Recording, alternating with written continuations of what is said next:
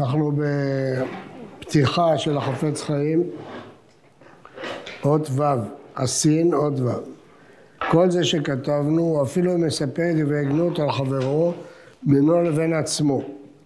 אבל, הכוונה מספר לאדם אחד. אבל אם מדבק עצמו לחבורה של אנשי רשע או בעלי לשון הרע, כדי לספר להם דברי גנות על חברו, כדי לשמוע מהם, עובר גם מצוות עשה של ובו תדבק. ובא הפירוש על זה בדברי חז"ל, להתדבק בחכמי התורה ולהתמיד בישיבתם בכל אופן מהאופנים, אפילו לאכול ולשתות עם תלמיד חכם, לעשות פרקמטיה לתלמיד חכם ולהתדבק עמהם בכל מיני חיבור, והכל כדי שילמוד ממעשיהם. ולכן בוודאי מי שעושה הפך זה, שמדבק עצמו עם חבורה של רשעים, עובר על מצוות עשה זו. הרמב"ם בהלכות דעות פרק ו' כותב שצריך אדם להתחבר אל הצדיקים ולשבת אצל החכמים תמיד, כדי שילמד ממעשיהם ויתרחק מן הרשעים ההולכים בחושך, כדי שלא ילמד ממעשיהם. הוא ששלמה אומר, הולכת חכמים יחכם ורואה כסילים ירוע. ובהלכה ב' הוא אומר, מצוות עשה להתדבק בחכמים ובתלמידים כדי ללמוד ממעשיהם, עניין שנאמר ובו תדבק.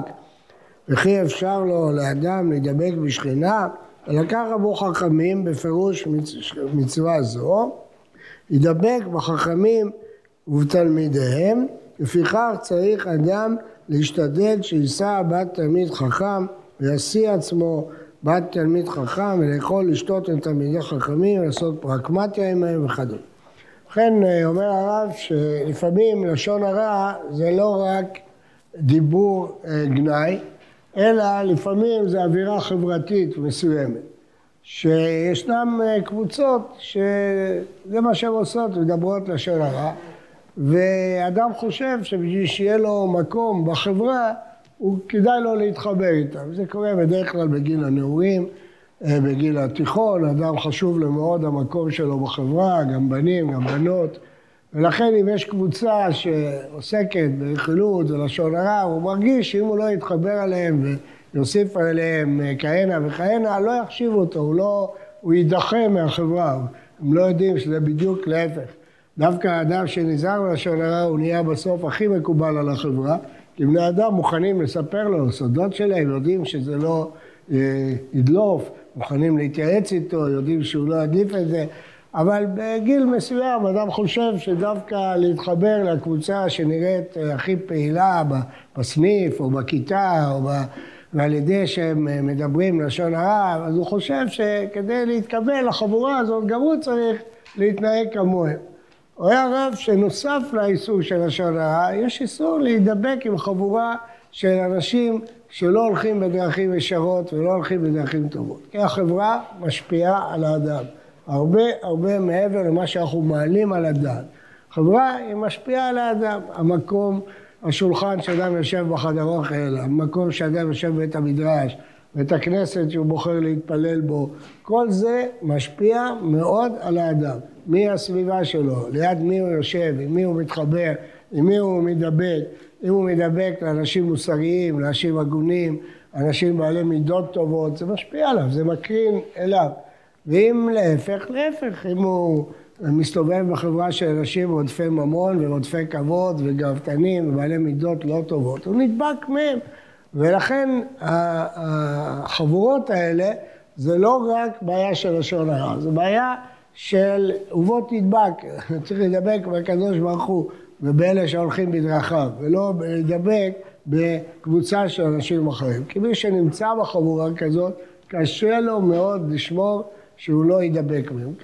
קשה לאדם כשכל השולחן שהוא יושב מדברים רכילות, לשתוק ולהיות דומם ולא להתערב, זה קשה, נפשית, אדם אוהב להיות חלק מהקבוצה, חלק מהחבורה, ולכן זה חשוב מאוד מי החבורה שלך. אם זה בית כנסת כזה שבשעת קריאת התורה ולהבתי ולזעזועי, ראיתי בתי כנסת כאלה,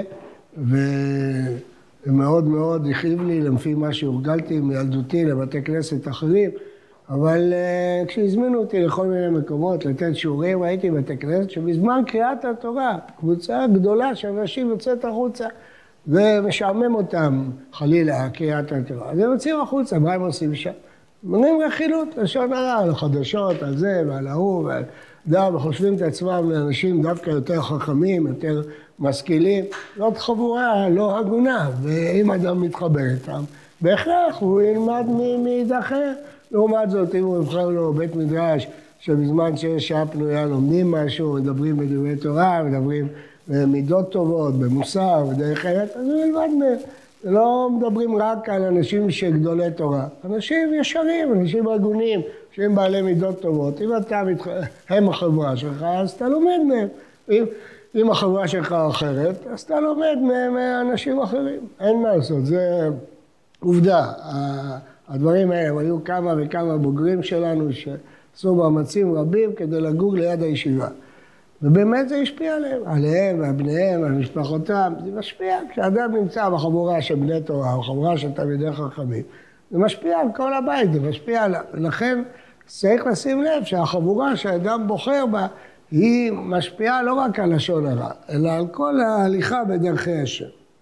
וכל זה, ומכאן הוא מביא דוגמה שהייתה נהוגה בימיו, ברוך השם בימינו זה כבר הפסיק, כל שכן לפי מה שמצריך באמנותינו הרבים, בשבת קודש, אחר סעודה שלישית, יש כמה כיתות אנשים.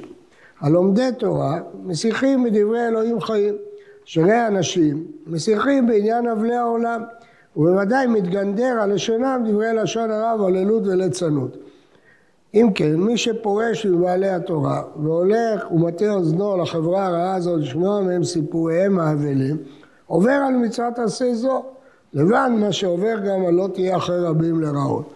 אז הוא מתאר איזה תיאור שבשבת ארוכה קצת, אחרי סעודה שלישית, זמן עד ערבית, מחכים לצאת הכוכבים, אין מה לעשות. אז יש כאלה שמספרים סיפורי צדיקים, יש כאלה שאומרים דברי תורה, ויש כאלה שמפטפטים בלשון הרע ובחילויות וכן הלאה. ותלוי לאיזה חברה אתה מצרף את עצמך. בילדותי, אני זוכר בירושלים, שבין מנחה לערבית, בימות חול, היה זמן פנוי, אנשים היו מסתובבים, מפטפטים, מדברים, ברוך השם, מאז איכשהו דרה והרמנים התקינו שיתנו שיעורים, וכמעט בכל בית כנסת, ברבע שעה הזאת בין מנחה לערבית יש איזה שיעור, הלכה, באמת היה שיפור גדול בדברים האלה. אבל מה שהוא מתאר פה הרב, שקבוצות של אנשים שמנצלים את הזמן שיש עד ערבית כדי לפטפט, צריך לא להתחבר עליהם, לדעת עם מי אתה מתחבר. וכל זה, אפילו שלא בבית המדרש. אבל אם מדבר לשון הרע ורכילות בבית המדרש או בבית הכנסת, עובר עוד על מצוות עשה. ומקדשי תיראו, ובית המדרש שלנו גם כן בכלל מקדש הוא כמו שמבואר בפוסקים. יש דעה שפוסקים, אנחנו בספר הרס"ג שהוצאנו, הראינו את זה, שזה גם דעת הרס"ג, שמקדשי תיראו הוא כולל גם בתי כנסת, ונסתווינו בזה הפסוק, לירא ממי ששוכן בו, ולכן אין מחשבים בו חשבונות, כי אם של מצווה. אדם יושב בבית המדרש, שרוצה לעשות את החשבונות שלא עשו, רק בחשבונות של מצווה. כל שכן, זה אסור בהם, שחוק ועיתול ושיחה בטלה, ולא מועיל בזה שום תנאי. שלא נגיד שכשבנו את בית הכנסת, ייתנו את התנאי שיוכלו לדבר בו דברים בטלים. על אחת כמה וכמה אסור לדבר בהם לשון הרע ורכילות, מפני אימת השם יתברך השוכן בו, לבד מאיסורו החמור העצמי. ובזה שמדבר, מראה בעצמו שאינו מאמין שהקדוש ברוך הוא משרה שכינתו בבית הזה. אם הוא היה מאמין שיושבים קבוצה כל כך גדולה ועוסקים בתורה, שכינה ביניהם, אפילו 10, 5, אז כשיש מאות של אנשים שעוסקים בתורה, הוא צריך להאמין שהשכינה שורה בו. אם הוא היה מאמין שהשכינה שורה, איך הוא היה מעז לדבר שם דברים כאלה? ואנחנו כולנו נכשלים בזה. ואפילו הלומדי תורה בקביעות בבית המדרש, שהותר להם לאכול ולשתות בבית המדרש, כי זה המקום שלהם, זה הבית שלהם, מכל מקום. אם יהיו נכשלים באיסור שחוק ועיתול לשון הרע ורכילות, הם עוברים על מצוות עשה דמקדשי תיראו, לבד האיסור הזה. כמו שכתב המגן אברהם, סימן קנ"א, סעיף קטן ב', העטו התלמידי חכמים אינם מוזרים על מורא המקדש, ולא הותר להם אלא אכילה ושתייה מדוחק, כתוך שהם לומדים בבית המדרש, שהם יצטרכו לאכול ולשתות חוץ לבית המדרש, יתבטלו על ידי זה מלימודה. והרב, מה שהתירו לתלמידי חכמים, במקום שילכו הביתה לאכול ויחזרו, לא היה להם חדר אוכל וכדומה. אז התירו להם לאכול בבית המדרש. היום שיש חדר אוכל, לדעתי ההיתר הזה לא קיים. אבל יש אנשים שאומרים שכן, קשה להם, אחרו את הארוחה, אז הם אוכלים משהו בבית המדרש. טוב, נניח. אז יש להם היתר לאכול ולשתות. אבל מה פתאום שיהיה להם היתר לדבר דברים בטלים? זה לא חלק מהצורכי החיים של האדם, לדבר לשון הרע, לדבר רכילות, זה לא חלק זה שאתה גר פה, זה לא אומר שאתה צריך לדבר רכילות, וגם בבית אסור לדבר רכילות לשון הרע. אז זה מקדשי תיראו, חל איסור חמור יותר בבית הכנסת, לבית המדרש, לדבר דברי לשון הרע ורכילות, והוא מעתיק פה את הזוהר, זה לשון הזוהר הקדוש, פרשת תרומה, אגב במקומות רבים החפץ חיים מעתיק את הזוהר, מאן דאשתהי וקנישתא מילי דחול ויילה דאחז פירודה, לא, הוא מביא ביטויים מאוד חריפים, הוא מגלה שאין לו אלוה, והוא מגלה שהאלוה לא שורה שם ואין לו חלק בו ולא ירא ממנו. מה שאומר קודם, שאם אנחנו מאמינים שהשכינה שורה בבית הזה, אז בוודאי שהאדם שמדבר דברים אסורים, הוא כאילו מעיז פניו בפני השכינה, אלא שהוא לא מאמין שהשכינה שורה פה, זה גם יותר גרוע. ולכן יש איסור חמור לדבר ליצנות ודברים לשון הרע וכדומה. ואם על מי שסיפר על לשון הרע ורכילות הוא זקן, וגינהו בזה בפניו, אפילו זקן עם הארץ, עובר עוד על מצוות עשה והדרת פני זקן.